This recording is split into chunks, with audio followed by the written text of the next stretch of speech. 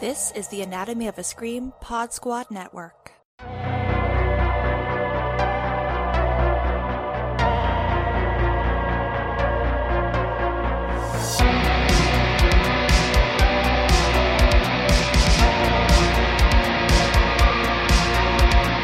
There's no beauty here, only death and decay. Welcome to The Beauty of Horror, a podcast dedicated to exploring the unsettling beauty found within our favorite genre. Each episode, I usually sit down with a different guest to discuss a horror film they find particularly beautiful and why. I'm your host, Chandler Bullock, and today it's just me again. That's why I said usually. I'm going to return to the good, the agreeable, and the beautiful. I said before that this is going to be a monthly segment on my Ko-fi page, but considering it hasn't quite kicked off, and frankly, I think it's a really fun thing to do, me just kind of talking to you and adding this kind of educational aspect to the podcast. I want to make this a regular fixture on the podcast, and maybe down the line, if we do a premium thing, we can have like extra episodes, interact with it a bit more. But so, to make it regular, we're just going to do it this way. Short little bites, possibly short, could go long, depends on how intricate I get with my descriptions. But as will be tradition for this segment, I did put up a poll for this one, so every time I do it, I will put up a poll on Twitter with 4 movies that you get to choose from. And yeah, with premium services, maybe we'll add the ability to insert a film yourselves so that you can get your pick put into the poll, and that would stay in the poll until it is chosen. What I did this month is I put in the following 4 films. The recently released Malignant, Roger Corman's 1964 classic Poe adaptation, The Mask of the Red Death, another Vincent Price classic. I did that in the first episode as well, and I just feel like if I can get a Vincent Price movie on the list each time, let's see when he finally gets chosen. 2006's Silent Hill, because I'm a big Silent Hill fan, and a film that is near and dear to my heart, the original Texas Chainsaw Massacre from 1974. All of these films are films that I can easily access or know recently. In the case of Malignant, I just happened to see it rather recently and have notes. For the rest, I own. So that's how I'm going to be making these polls, I guess until I deplete my film catalog. And Malignant won in quite grand fashion. So last time it was Hellraiser that swept everything up. This time we have Malignant, and I'm really eager to talk about it with all of y'all. So I will give you a very brief synopsis of the film, and then I will review it based on the 3 titular criteria. Is it good, is it agreeable, and is it beautiful? If you want a more detailed description of those concepts, you should check out episode 17 of The Beauty of Horror, where I have the first ever episode of this segment, and I go into quite some detail. It's kind of like an episode 0, so I really go into the concepts, how this all works, how we are supposed to view things philosophically. I will give a brief description here, just so we know what I'm talking about, but far more detail in that episode. So then, let's get started. With the synopsis of Malignant, I do feel this is a film that is best seen and experienced before you really hear anything about it, so my synopsis will be as spoiler-free as possible. I will talk about spoilers in the description, in the whole discussion of the film. So please make sure you have seen the film before you actually listen to this, because I think your experience is going to make this episode even more interesting for you. I don't really like to spoil that, but it is the nature of this. I do have to get into the details, and if you don't mind spoilers, that's fine, but I'm telling you right now, you would have benefited from just seeing this cold, okay? The brief synopsis I want to give is that Malignant is about a woman by the name of Madison, who is being plagued by visions of a horrible killer. Every time she spots his murders, she's kind of thrust into the area, sees the murders, where they're happening, but her own reality starts to shift and mold into it, and she becomes paralyzed on the spot. She tries to convince everybody around her what's going on, and it becomes a race against the clock to see if they can stop the killer in time. And of course, as we go on, we find more and more about the killer and possibly why Madison has these visions in the first place. That's as much as I want to tell you. Everything else is so out there that we'll get into it in the spoiler territory. Before we get into that, though, let us get into the good, the agreeable, and the beautiful. What are they? What do they mean? What are we talking about? Also, by the way, you may have noticed this is on a Monday. We're having 2 episodes of The Beauty of Horror this week. Coming Friday is a special episode. I will have more information on why that is special here at the end of this episode. So please stick around until the end. But first thing is first. The good, the agreeable, and the beautiful. So the good. What do we mean by good? In philosophical terms, and these terms come from Immanuel Kant, so we're talking old here, 1700s Germany. The good in his description is, and keep in mind, these are applicable for art, for our aesthetic experiences. That which is good at being what it is and or is useful. That is a very general gist. Again, there's a much longer description in episode 17 of The Beauty of Horror. But really what we're looking at are formal structures. Is it well made? Is it useful to anybody? What is the purpose of it? Is it achieving this thing? And this movie, I think this is probably the most contentious discussion about Malignant in the first place, is it a good movie? This movie is campy. This movie's ridiculous. It's wild. That's a word I've seen a lot. Wild. And it is wild. This movie breaks expectations. Was the marketing for this movie good? Yes and no. Yes, in that it got people to watch the film. No, in that it really deceived the audience. And I think that's where the response is coming from. People have just flat out said, oh, but it's so bad. And then there are a lot of people who feel like, but it's intentionally bad. And I take issue with it in general because it's not bad in any sense. This movie is a very good movie if we're looking at it from this specific viewpoint and this specific lens. What makes it good then? I mean, if you've seen it, you know what I'm talking about. You know that it's a tough pill to swallow. It's very extra, very campy. That word I'm going to be using a lot, camp. It's a camp classic without a lot of the charm, and that's also got a lot of people down, is that if you're going to be a camp classic, they feel that camp comes from a lack of ability to achieve certain things, whereas that's not true. Camp really comes from making things more over the top to make a point or to make a pastiche of something, to make something serious ridiculous. You know, that's a camp thing to do, is to imbue something with extra energy and to go off the rails a little bit on purpose. And this movie does this. It's just not as flamboyantly camp as a lot of other classics. And I don't think, it's not a queer movie at all. And I think often we feel that camp falls in the territory of queer stories. And it's not as if that is, inherent. It's just the two go together really well. It's a very good artistic medium for queer stories and a great protest as well. But they go together beautifully. It's not to say, though, that you have to have some sort of queer narrative for it to be camp. So it gets a little muddy there, and that's a completely different description and discussion. But the point is it a good movie? The script is really good. So the script, it has 3 writers, which I know is a red flag for a lot of people, but it's written by James Wan, Ingrid Bisu, and Akela Cooper. The concept is from Akela Cooper. She wrote the screenplay as well. So those are the 3 people who made the story, but Akela Cooper is the one that we can accredit the script to. James Wan directed the film, so those two collaborated quite closely on making this particular film. And if you were to say it's bad, to say it's bad is just wrong. There's just nothing really bad about this film. The budget is there, and I know that there are plenty of big budget movies that are terrible, but the script is really good. Oh, yeah, you heard me right. This script is good.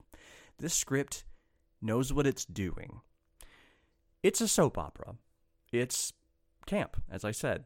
The things in this movie that are stilted, that are weird, that are nonsensical, they aren't trying to make sense. So some people really want realism in their films.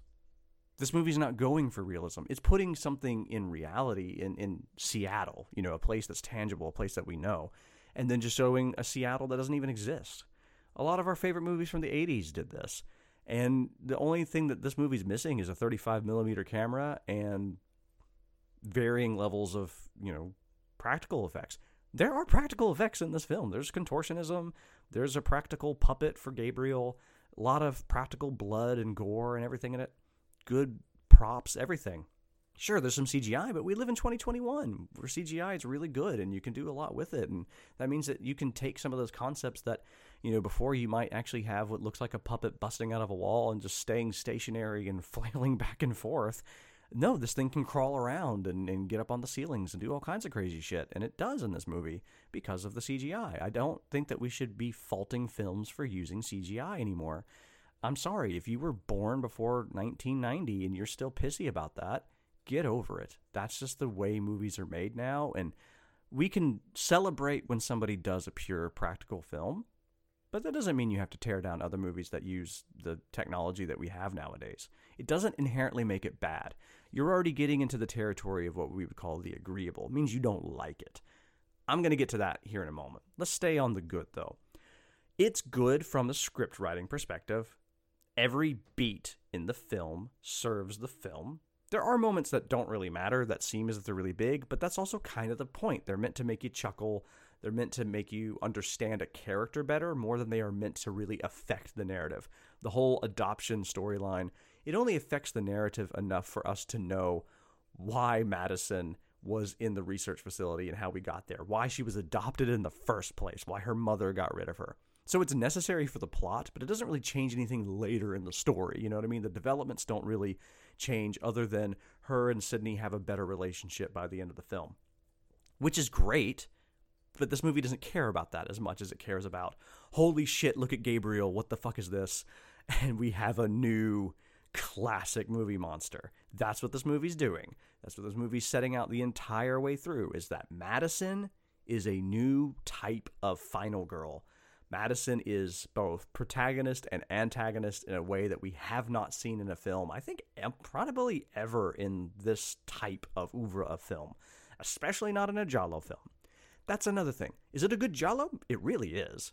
Sure, it doesn't have like 60s or 70s psychedelic rock music or the splashy color palettes that some of them use, or it's not dubbed over and it doesn't have any of that charm of like, hey, you should go the extra mile to create a pastiche to really make it bad. It doesn't do those things. Instead, what it does is it has a soap opera style. The acting is really, oh no, but actually pretty well acted. When Madison finds out that, she lost her baby in the fight with Gabriel, I really felt for her. She sold the shit out of it. Annabelle Wallis sold it really, really well. Really good crying, screaming. There are moments of genuine emotion in this film. It just doesn't dwell on them. It's just like, okay, now we understand this character's motivations a little bit more. The miscarriage leads us to the end when Madison literally kills Gabriel with kindness. Just by being like, I'm not going to let you kill my family. I'm not going to let you take things away from me because I love them. And I love you. And I'm sorry I did this to you. Fuck me. That is a great story. Good story. The directorial work here is amazing. James Wan, this phase is just good. I don't think there's any denying that. He has put just about every bit of his experience into this movie. So I commend him on that. Every shot is very calculated. A lot of angles are used really well. His work in action films, it comes here. The whole precinct fight, the whole chase with Gabriel through the streets of Seattle.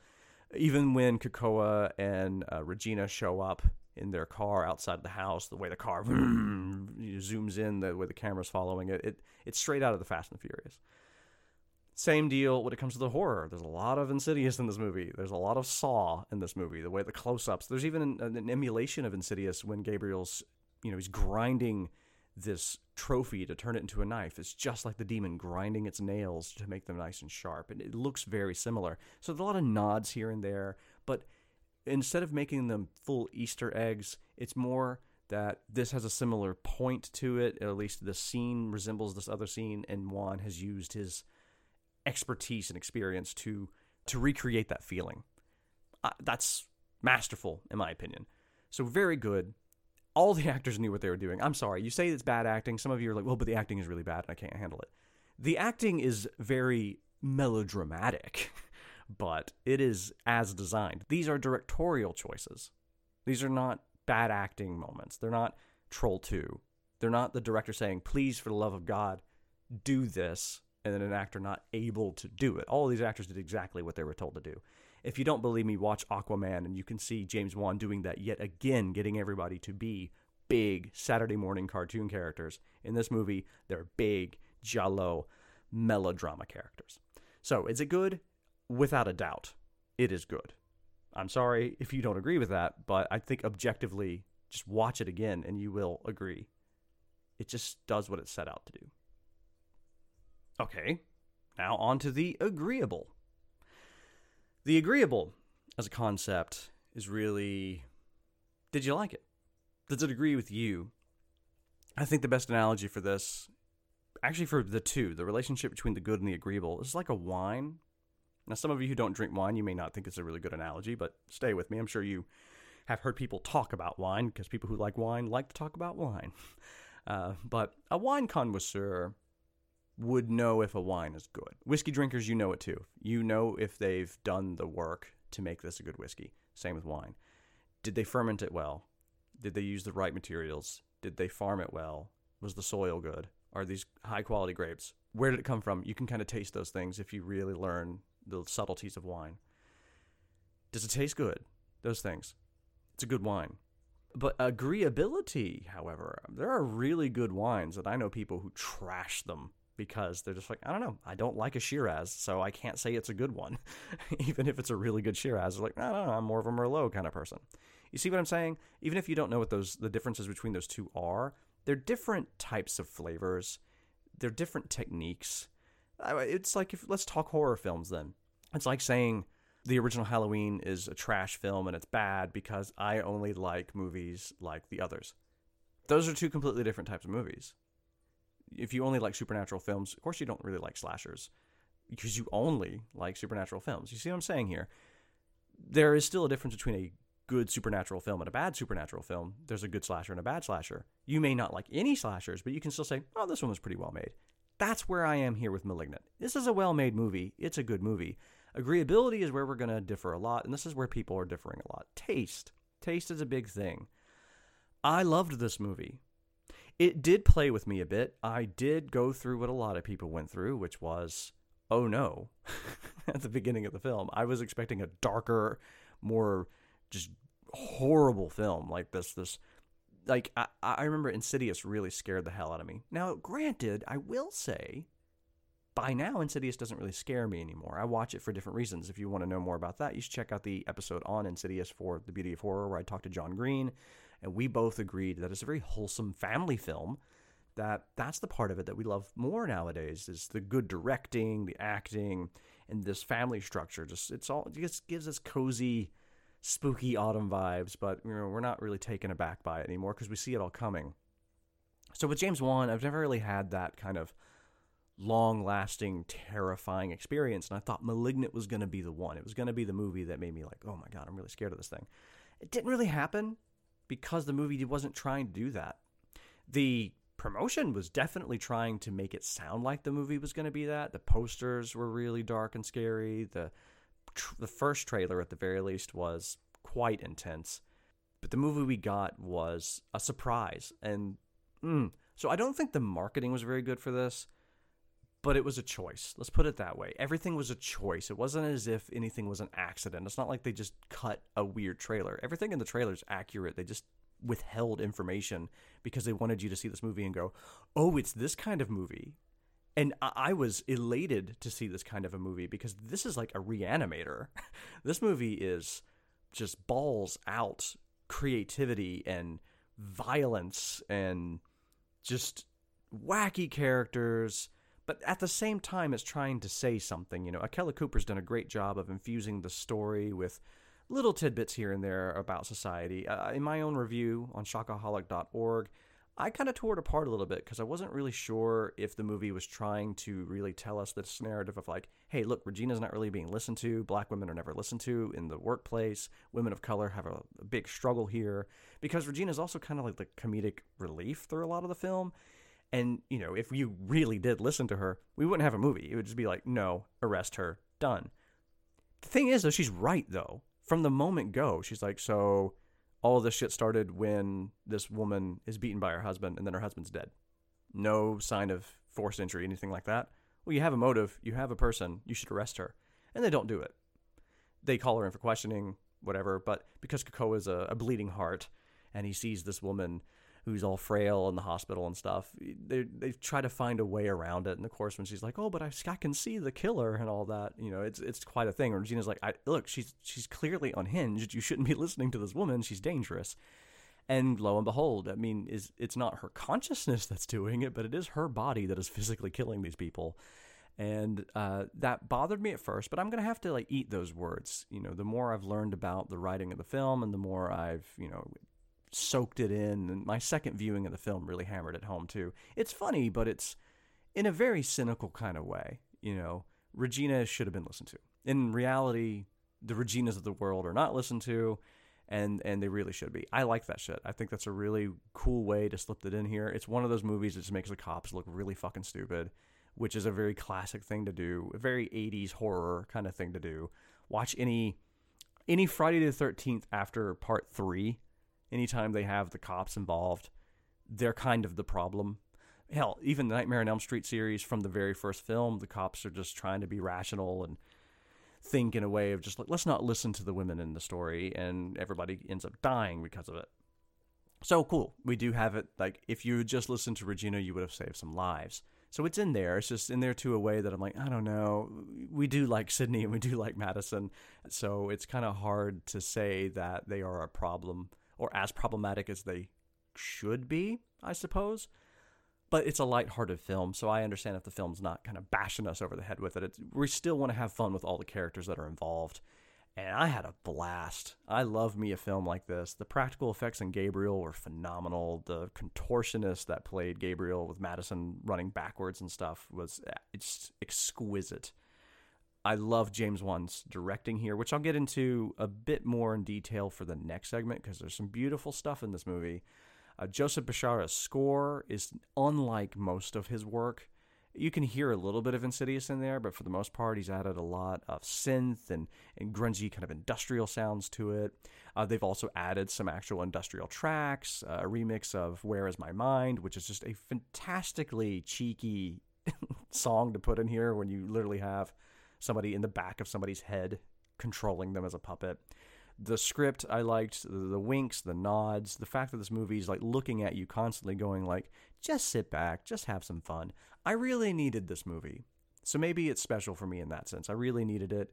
I didn't see where it was going. I did in the sense I knew exactly what was happening, in the sense that I knew that this movie was going to be ridiculous the whole way through, and that Gabriel had some sort of strange connection with Madison. I thought it was a split personality or something like that. I did pick up on the fact that Gabriel looked a lot like Madison, but no, it was my partner though. She picked it up real fast. She's like, conjoined twins. I'm like, that's a little extra, okay? That's something, I don't think anybody would go that far, okay? We have that conversation a lot. I can be really mean. Usually I'm right, because I'm just talking from a perspective of how not creative the film industry likes to be. It's hey, I think the tone was enough for the studio. That's where I was feeling. It's there's just no way they would have let him do that. And then, boom, we just see him crack the back of her skull in the middle of the jail cell. And she's like, I fucking told you. Every time they were talking about Gabriel, she's like, I'm telling you, he's a tumor. And he's a conjoined twin in the back of her head. I'm like, we'll see. And I shit you not, maybe 2 minutes later, they revealed that stuff. I'm like, okay, she schooled me that day. She could feel what James Wan was putting out. I'm too jaded. Okay. I don't expect filmmakers to be allowed to be that creative anymore. And I really think, she should just write some of her ideas to James Wan. Because some of the things she said, I would love to see. I just don't think anybody would ever make them. That's all. I was I don't think the movie's going this way. So I was really happy to be wrong, because the movie just took me on a ride that I wasn't expecting. And I think some people don't like that.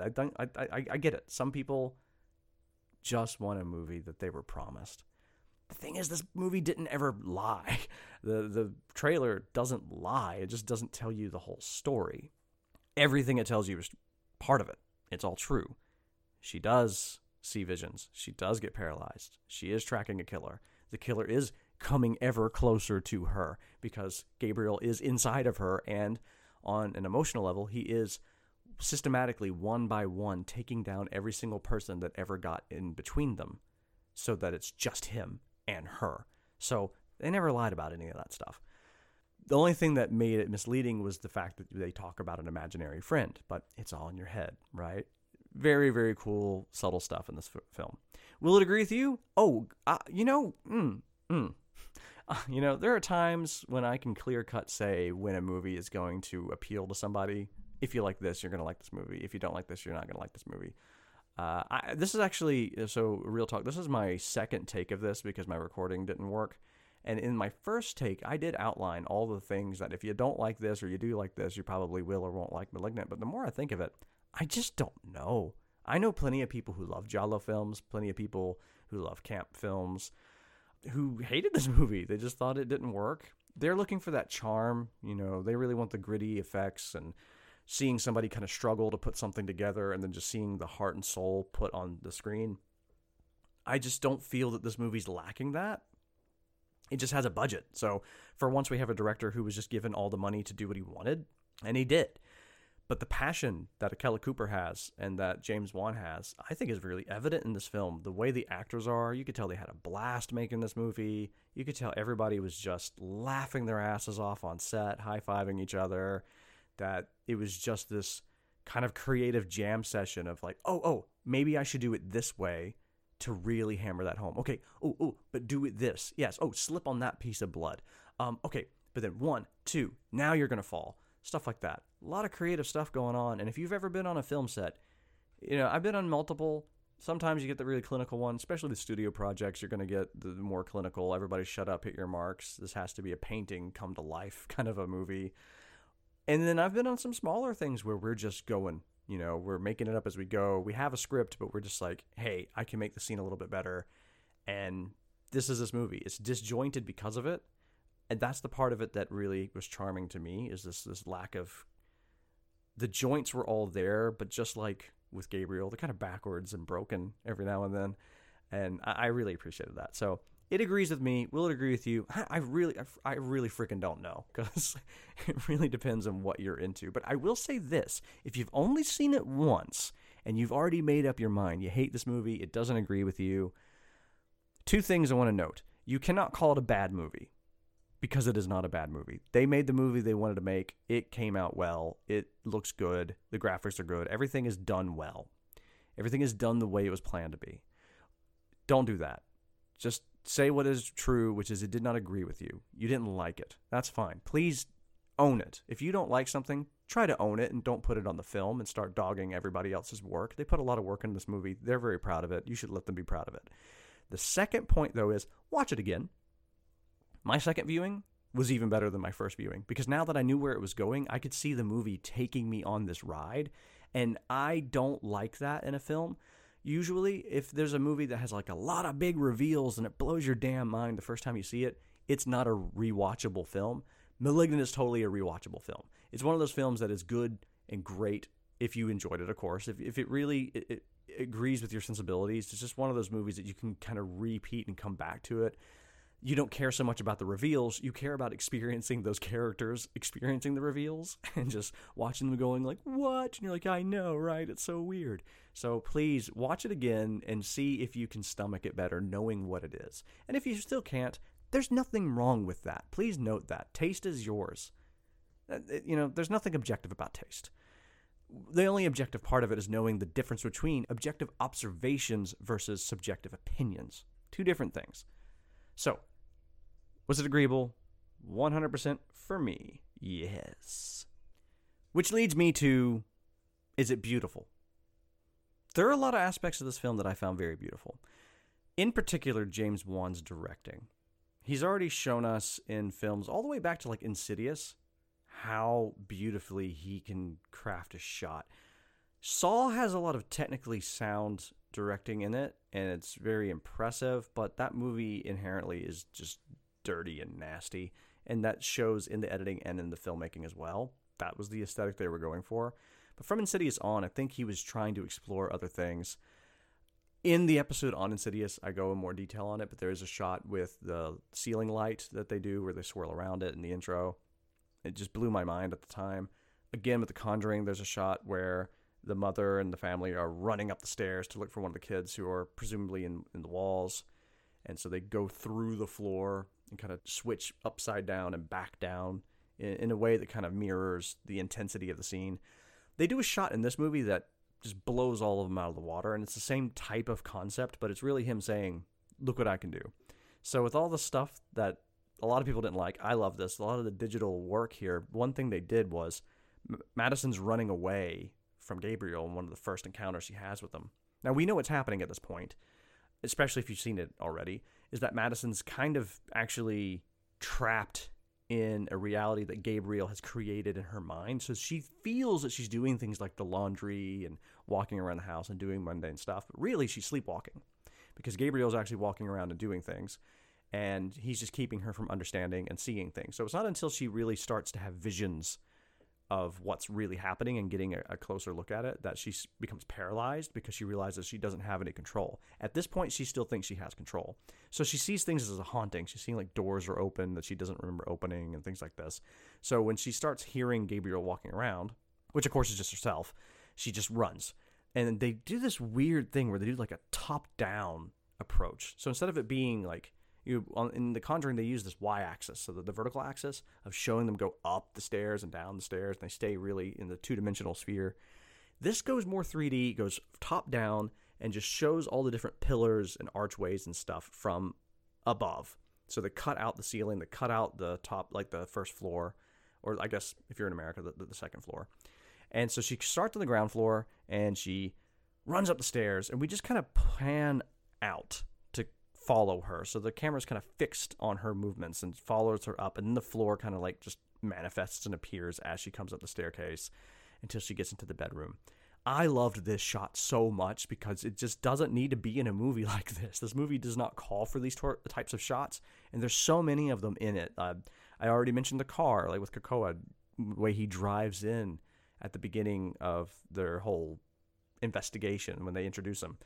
It's straight out of Fast and Furious. That car has personality. Thought it was gorgeous. The underground of Seattle, it's just breathtaking how they really show a lot of the 1800s there and this kind of how it used to look in Gaslight, basically. I loved what James Wan was doing with this film, and I can see that he did not compromise his abilities because of the tone of the film. In fact, he decided to meld the two together to create something unique. It worked for me a lot, but whether it works for you or not, I think it's undeniable that some of these shots are just beautifully shot. Even the most ridiculous moment in the film, I'd say, is when they go to the research facility and it's just like castle on a hill in the distance and it has this like dun dun dun house on a haunted hill kind of vibe. It looks gorgeous. It even looks like a matte painting the way they used to do in the 60s and the 70s. I was really impressed by these things. I found them quite beautiful. The way the lighting was done in the film was really gorgeous. The award that's turned into a weapon is a very beautiful weapon. It's gold, it's glistening. They really focus on those fine details, even down to how Gabriel's jacket glistens in the rain, things like this. The most grotesque elements of the film have a bit of sense of beauty to them. And that could have taken some people out. I think some people were looking for more grit, more grime, more ugliness. And there's enough of it, in my opinion. The polish on it I really enjoyed. I do feel it's more of a grotesque film than it is beautiful, and I mean very much so. That's a whole different topic in itself, though, of what that means by grotesque. I don't mean grotesque in the colloquial sense of like it's kind of ugly. Ugliness and grotesque are two completely different things. I may explore that in the future, but for now, let's put a pin in that one just so I can stay with beauty right now. They are not the same, but they do overlap just a little bit. I can't say the film is beautiful. It's beautifully shot, but the score is not beautiful. It's grungy. It's aggressive. It's horrifying. The people in it are beautiful. You know, good makeup, good hair. So there are beautiful aspects of it, but you have this in just about any big budget horror film. So it's not like a Del Toro movie, you know, where everything is meant to give you this sense of wonder and beauty and try to show you how horrible things can be beautiful. In this case, it really is just, damn, James Wan can direct a movie. So there's some beautiful shots in it, but this is one grotesque-ass movie. And from the script to the characters, acting, sound design, everything, story, it's all pretty grotesque. So no, I would not qualify this as a beautiful film. I would love for somebody to make that case on the beauty of horror, though, so if you were listening and you want to make that case, let me know. Maybe I'll get you into the next season. But that's it. Those are the three. good, agreeable, beautiful. So just to recap real quick, did I find it good? Absolutely, 100%, no denying that. Check mark, it is good. Is it agreeable? Can't really give a full check on that. It's got my little hazy check mark because I find it agreeable. You might not. If you do, I'd love to hear. Hell, if you hated it, I'd really love to hear why you hated it too. So hit me up. Let me know. I'll give all of the details of where you can find me here in my outro here in a little bit. And did I find it beautiful? No, I did not, because just as a whole, it is not a beautiful movie. It has a beautiful story to it, family, love, self-love, things like that. But I'm going to say no on this one, and I'm very hesitant to say yes or no on beauty, I suppose, but it's a tough one. It's a tough call. So that's it. That is the good, the agreeable, and the beautiful. I did say there were a few announcements at the end of the episode, so I'm going to get into those before I wrap up. I just want to say, this is on a Monday. Friday, we have the season finale of The Beauty of Horror. So it's a proper episode. It's my longest episode so far as well. It has 2 guests instead of 1, makes it a very special episode. And another thing that makes it special is I brought in the film. I considered it such a nice closure to the first season to just give my input. So I think I might do that every season. I'll bring in a film of my own on those seasons, but I'll let everything else be chosen by guests or by the listeners when it comes to the good, the agreeable, and the beautiful. But yeah, so season finale, we will be back at a later date. I just need some time off and more details in that episode, so please listen to the entire episode. At the end of the episode, there are details on what you can expect from Season 2. Of course, the guests who are on that episode will be announced on Friday. Really looking forward to it. It's a film that was just so impactful for me and so many other people, and it is one I think a lot of people are still talking about. So check it out. Get hyped. It was a great episode. I had a lot of fun making it. All right. That was this. I look forward to our next installment of this. That'll be in Season 2. Thank you all for listening, but time to wrap up. This podcast is a part of the Anatomy of a Scream Pod Squad, so be sure to follow the Anatomy of a Scream podcast page on your preferred podcast platform to check out more introspective, semi-academic, and fun podcasts, including The Scream Teens with Gory Corey and Lena, White Ladies in Crisis, hosted by Jen Adams, Anatomy of a Scream's own Joe Lipset and Gina Radcliffe, and much, much more. You can find more info at anatomyofascream.com. If you're interested in more of my musings on beauty and horror, or horror in general, you can follow me on Twitter, which is @_Shockaholic, and you can check out my website, which is shockaholic.org. If you want to interact directly with the podcast, maybe tell me a little bit about your thoughts on Malignant, please hit me up, which is on Twitter, @BeautyHorrorPod, or you can email me at beautyofhorrorpod@gmail.com. There's also a Discord community that we've set up. Little calm because I don't have a lot of time to maintain it, but as I find moderators and stuff, I really want to make that a nice, lively area. So please check out Discord, say hello. I respond more than I generate, so I'm always kind of there. I get notifications, so please say hello. Love to talk to you. But until then, thank you, dear listener, for joining me in talking about the beauty that lurks within the horrible. Goodbye.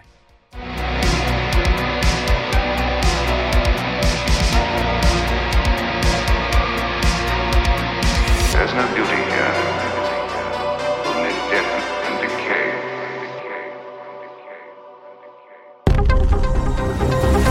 The Anatomy of a Scream Pod Squad.